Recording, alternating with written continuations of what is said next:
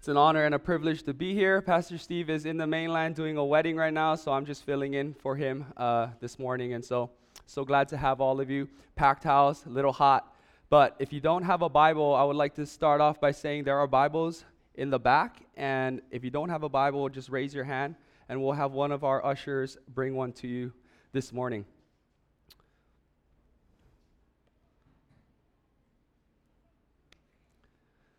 Amen? We're good? All right, so we're going to be in Mark chapter 8.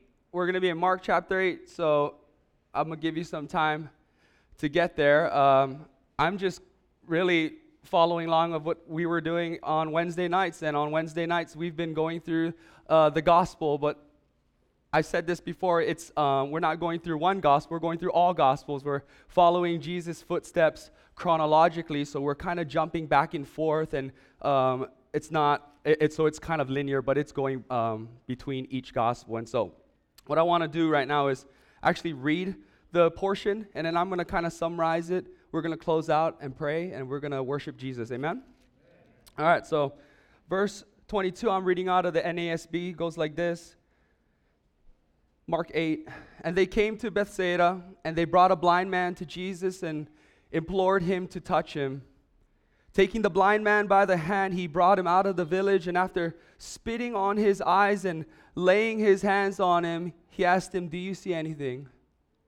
I don't know why, just quick note, I don't know why Jesus did that method, but it's different for everybody, right? He works on everybody. Okay, 24, and he looked up and said, "I see men, for I see them like trees walking around."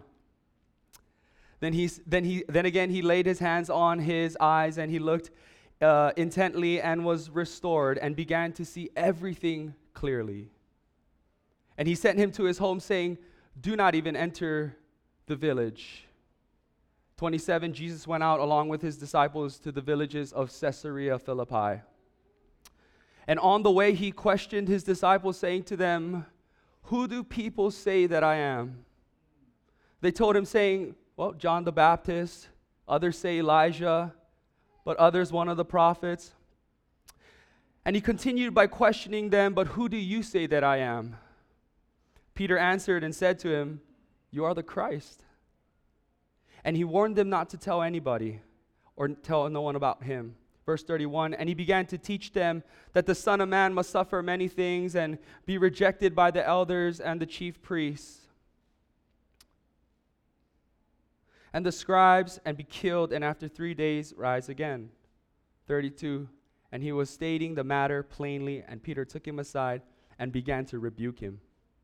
But turning around and seeing his disciples, he rebuked Peter and said, "Get behind me, Satan, for you are not setting your mind on God's interests, but man's."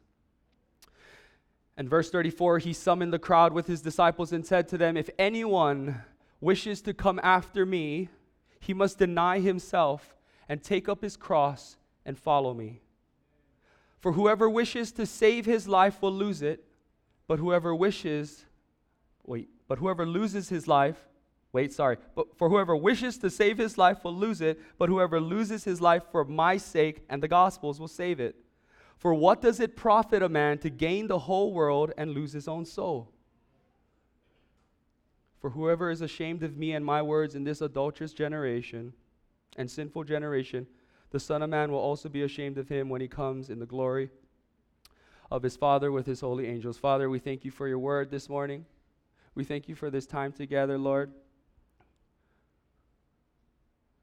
I pray that you would speak to each and every one of us this morning, Lord, and I just ask that you would give us a very powerful and unique message corporately, but also individually, Lord.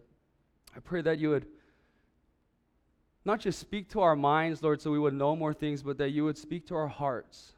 I pray that you would open our hearts this morning, Lord, and that we would see you for all that you are. God, you're so loving and compassionate.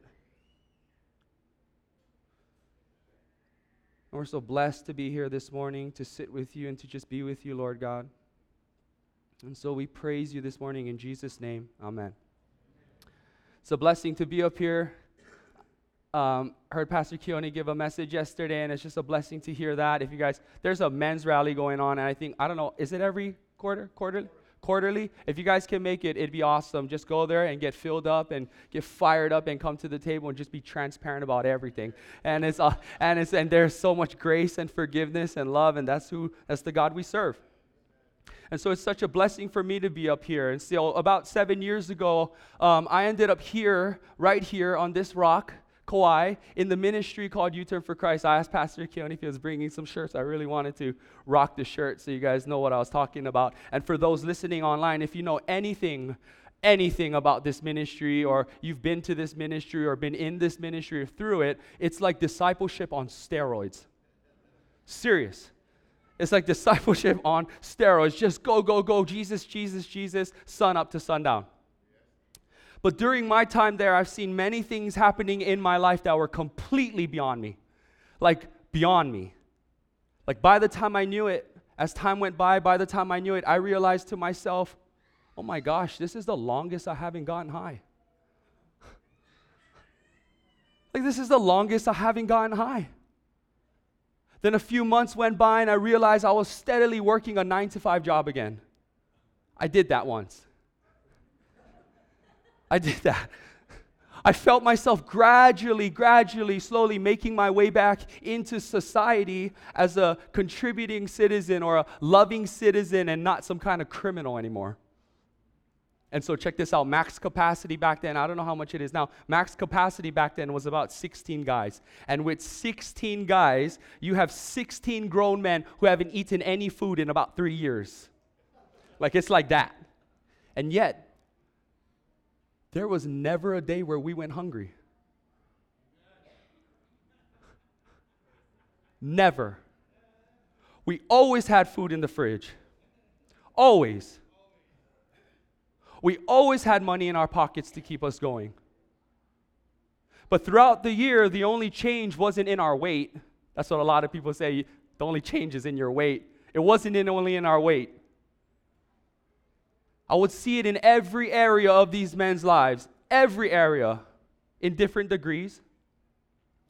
And I would see radical transformation, like mind-blowing transformation in these men's lives.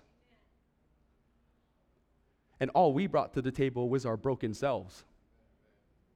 That's it. That's the deal. Only to leave this place with our lives restored, marriages put back together. I've seen it. Delivered from addiction. I've seen that. Families brought back together. Dads get to see their children. Children proud as heck of their dads. And with all of these things happening around me, it wasn't until later that I realized what John was saying in his gospel. With all of the restoration that was taking place, every healing, every breakthrough, they all pointed to one person. They all pointed to one purpose. And this is what John says, therefore, many other signs Jesus also performed in the presence of his disciples, which are not written in this book. What John is saying is that there were so many other miracles, I just didn't write them down. But I'm giving you 7. And he says this, but these have been written to you so that you may believe Jesus is the Christ. Christ is not his last name. You don't call Jesus Mr. Christ. Christ is the title. Christ means the Messiah. Christ means the chosen one, the anointed one. He was sent by God to be a king and a deliverer. Not politically. Not to overthrow Rome. Not to overthrow pagan nations. But to overthrow the only thing that stands in our way today, which is sin and death. There is no greater enemy in this lifetime that will keep you in your grave. It's not housing prices. It's not aliens. There's a lot of talk about aliens right now. It's the reason why Jesus came. To seek and save which was lost, and to give his life as a ransom for many. This is the gospel. This is the good news. This is why we're here. And the gospel changes everything. Jesus came so that we might know him as the Christ, who is the Son of God, so that by believing in him, all right? So by believing, right? So there's no other, by believing in him, you may have what? Life. Everybody knows that. You may have life in his name. The opposite of life is what? Death. The opposite of death is life. And I know some of us here might be thinking about our physical lives, but that's not the word being used here at all. Not that you care about the Greek, but it's pretty important. The Greek word for physical life is bios, just in case you didn't know. The Greek word for physical life is bios. The word that John uses here in his gospel is zoe. It is a life that transcends our physical life. If I can use that word, transcends, kind of dangerous these days with the whole New Age thing, but it transcends our physical life. I didn't know how else to put it. But here's the definition for you guys, for us. The absolute fullness of life, right? The absolute fullness of life, both essential and ethical, which belongs to God. So 3 things. Fullness of life. This means that true life begins with this life. All right? Fullness of life. Absolute fullness of life. Fullness of life begins with this life. Second thing, essential and ethical. Meaning this life shapes and forms every area of our lives, including identity. And this is the third thing. It belongs to God. It belongs to God. This means you and I have a life that matters infinitely more than this physical one. You guys hear me? All right? You guys have a life that matters infinitely more than this physical one right now. To put it in Greek English, you and I have a zoe life that cannot be met with bios living. You hear me? You and I have a zoe life that cannot be met with bios living. This means Jesus did not come to save us only to fix our lives, but to be our lives. It belongs to God. He didn't come to save us so that we might just have a better life, but to live a new one.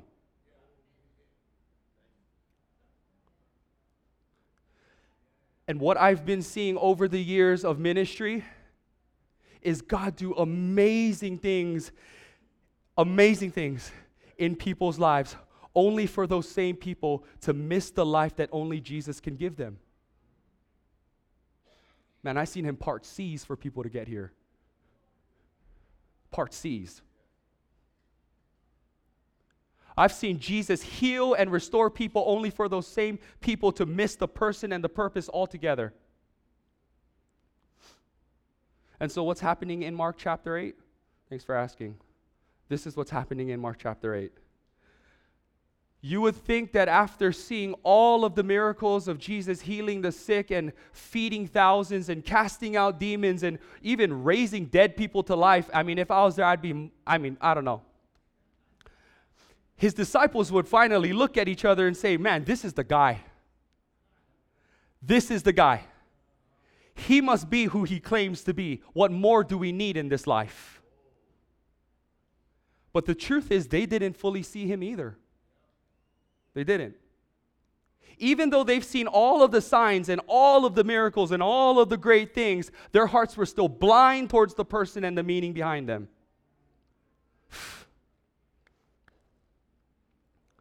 And it would show here as they got back into the boat. This is kind of what's going on in chapter 8. Jesus just fed 4,000 hungry people with just a few loaves and some fish.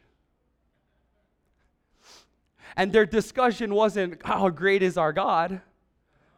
Right? Like, that was amazing. what more do we need in this life? Their discussion was, we forgot the leftovers. That's what they were talking about. Their discussion wasn't how great is our God. Their discussion was we forgot the leftovers. And because we forgot the leftovers, we're going to starve. Jesus just fed you. Like he just took care of you. It's one thing to forget the bread. That's irresponsible. But it's another thing to forget the one who multiplied it. That's unbelief.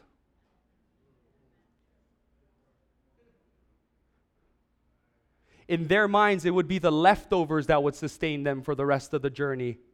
But it was Jesus who fed them. Their eyes are on the wrong thing. And so their concern over the lack of bread means their faith is in the wrong bread, right? And so in John chapter 6, Jesus gives us a teaching about bread. Quick teaching. I think it's the longest chapter in John chapter 6. It's not a quick teaching, but you can read it pretty quickly. He told this crowd of people, man, you guys work so hard. Like you guys work so hard coming from so far for this physical bread. You put in all this effort and all this work for food that lasts just for a moment. And I say for a moment because you're here again. And the reason you're here again is because you're hungry again. It's almost like Jesus is saying, aren't you tired of doing the same thing?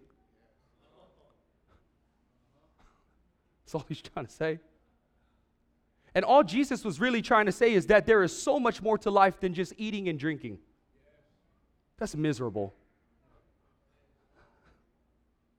You ask me for a sign. You keep asking me for a sign. You demand a sign to feed you, but you already know I can provide for you. Why do you keep asking? This bread that I gave to you, you can get that bread anywhere. You just go to Foodland. I'm not here to give you more of what you already have. That's not why I was sent. See, in this chapter, he's saying, I'm not here to give you bread. I'm not here to prove to you I can give you more bread. What he's saying is this, I came here to be your bread. I came here to be your bread. Jesus said this in this chapter, I am the bread of life. He who comes to me will not hunger. That means satisfied, full. He who believes in me will not thirst. That means you're quenched. This means God is not only our means of life this morning, meaning Jesus is both provider and sustainer because everything you have is from him. But when Jesus is saying, I am the bread of life, he is saying this, I am the very meaning of life. Not just the means of life, I am the meaning of life. There is no other meaning to life. And if Jesus claims to be all that he claims to be, then which life are we more concerned about today? Honest question is for me too. Which life are we more concerned about today? Because like his disciples, as we're going from place to place, as we're journeying through life, do we truly see who we have in the boat with us? Or do we still believe that this life has something to offer us that Jesus can't?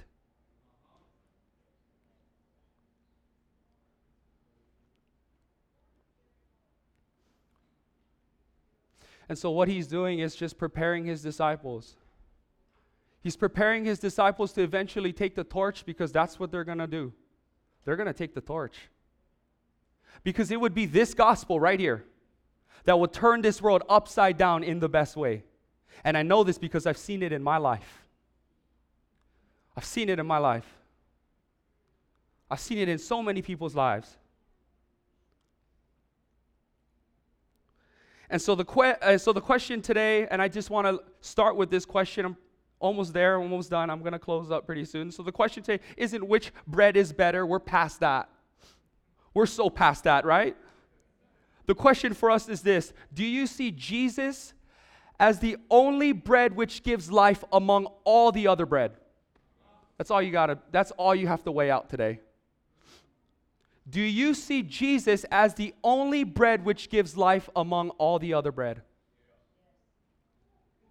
Because on this day, his disciples would finally put the pieces together.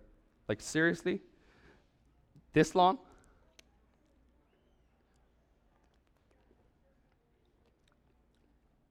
See, what would happen is that they would actually look back and be reminded of all that Jesus has done for them. That's the key. Look back. They would look back and be reminded of all that Jesus has done for them. It doesn't mean they followed him perfectly. That's not what he's saying. It's not that.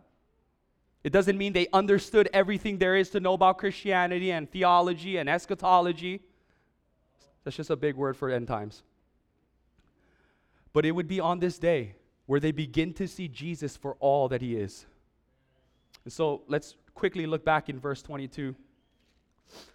And they came to Bethsaida, right? It says this, they came to Bethsaida, brought a blind man to Jesus, implored him to touch him. Taking the blind man by the hand, he brought him out of the village, and spitting on his eyes, laying his hands on him, he asked him, "Do you see anything?" Excuse me. And he looked up and said, "I see men, for I see them like trees walking around." Then again he laid his hands on his eyes, and he looked intently and was restored and began to see everything clearly. And he sent him to his home, saying, "Do not even enter the village." Bethsaida's already rejected Jesus. There's a lot of rejection of Jesus going around already at this time in his ministry. He just says, don't go back there, go home. And so in this miracle, Jesus healed this man in 2 phases. Out of all the miracles that took place, this is one of the miracles that wasn't instantaneous, like bang. Because usually it's like, get up, you're not dead, right? Like, you're not sick anymore. You can see, get up, stand up and walk. It wasn't like that. Out of all the miracles, it wasn't like that. It was in 2 phases. But what I believe about this healing, and you guys can have your own opinion about it, is that it follows the context of this chapter. This man was physically blind, but it would also represent the blindness of his disciples. His vision started off blurry, but he would eventually start to see things clearly, eventually. And so with his disciples, they would eventually see Jesus as their Messiah. But this was a gradual process. A gradual process of 2.5 years and constant reminders that would nurture this truth, this specific truth. And that's exactly what this is, church. It's a gradual process. Give yourself some grace. Spiritual maturity takes time. Understanding takes time. Growth takes time. And getting to know Jesus takes time. No one plants a seed and gets a garden the next day. No one. There comes moments and seasons where we go, that's what you're doing, Lord. Oh my goodness, that's what he was saying. I should have listened to that person. That really bit me in my butt.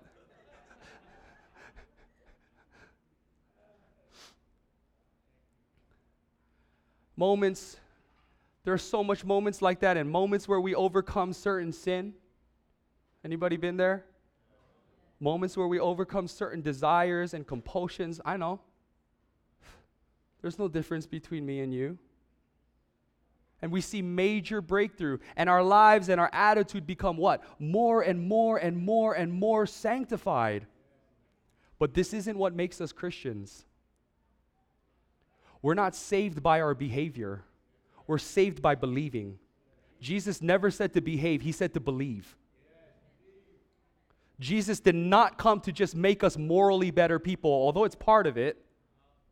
It's not the gospel.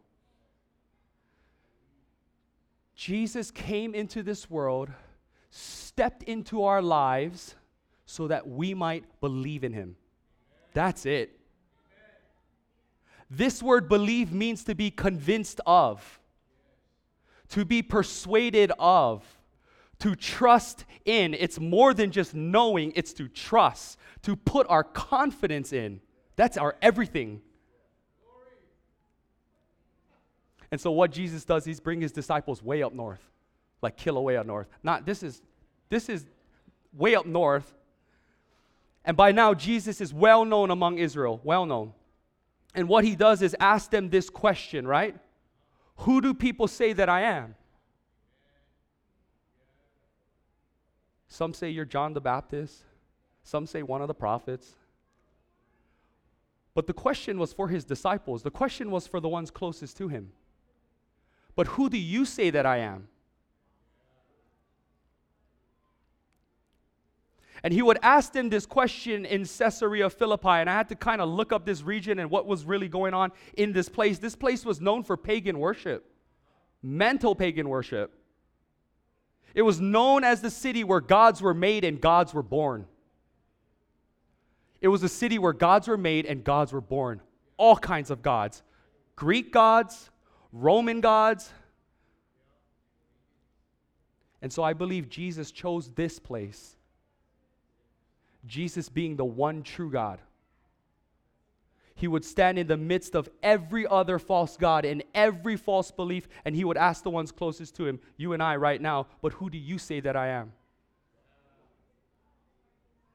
See, after all we've been through, after every healing, providing, every feeding, every demon casted out, raising the dead, every teaching, every claim, do you see me more than just a miracle worker in your life?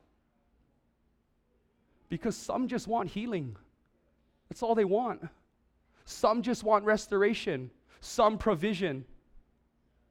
But do you believe me to be more than your healer, more than your provider, more than your sustainer, more than your helper, more than, do you believe me to be your God and your Savior?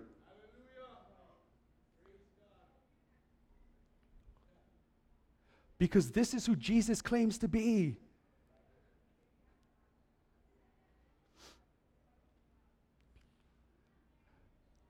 This day, Peter would finally see Jesus as the Messiah. It was this day. Peter and his disciples. Peter's just the one speaking up because he always likes to talk. And his confession would be the beginning of a life-changing message that would eventually save many people like you and me. And it did. The gospel made its way here. We're a long ways from Galilee. We're in Kauai. We're at the end of the earth. Jesus said in Matthew's gospel, you are what? Peter. On this rock, I will build my church, and the gates of Hades will not prevail against it. Gates are never used in the offense. Gates are meant to keep people in. What this is, it is a picture of Jesus snatching people out of their graves. That's the picture he's painting. Death has no power over those who put their faith in Jesus. None.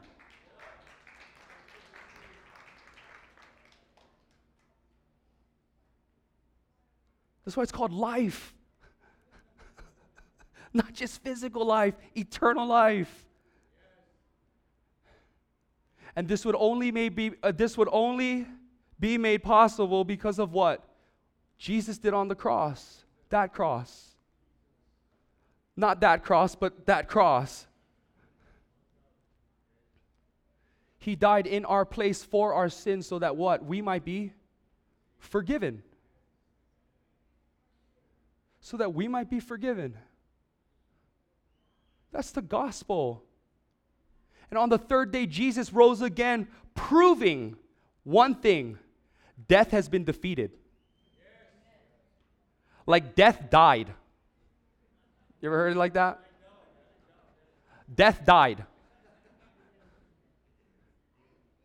And if the grave couldn't hold Jesus, it doesn't hold us down either.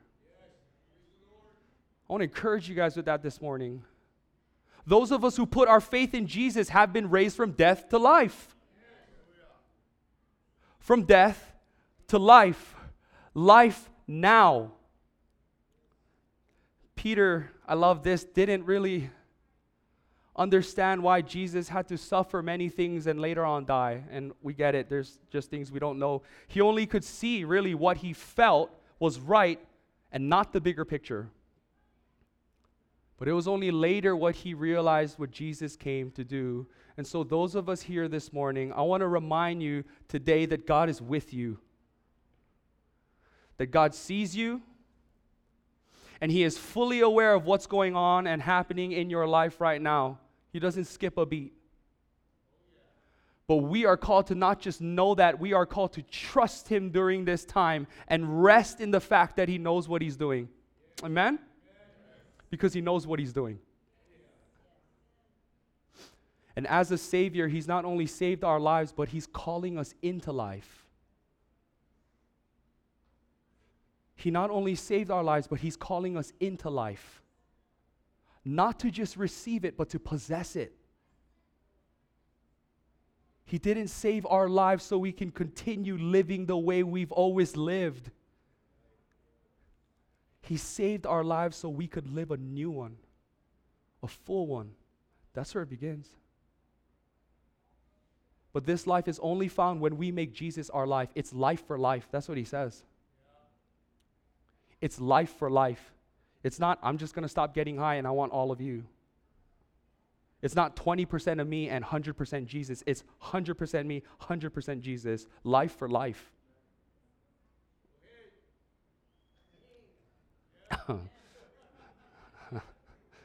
But it begins with this question, and I think it's the question that we all need to answer. Who do you say that I am? Amen? Father, we love you and we thank you, God. And we continue to put our trust and our faith in you, Lord, and we just trust that you are working all things out in our lives this morning. Father, I pray that you would meet with the broken this morning. I pray that you would comfort them, Lord God. I pray if our lives are feeling chaotic right now, Father, I pray that you would flood them with peace, Lord, right now. And if we're feeling bitterness and hate, Lord God, would we just see your love in this time? Father, we don't want to walk out of this place with a list of things to do and how to treat our wives better and just how to love others. Lord, we want to leave this place worshiping you. That's what changes us. That's what changes our hearts. And so, Father, help us to see you for all that you are this morning, our God and our Savior. We love you and we praise you. In Jesus' name we pray. And all of God's people say, Amen. Amen.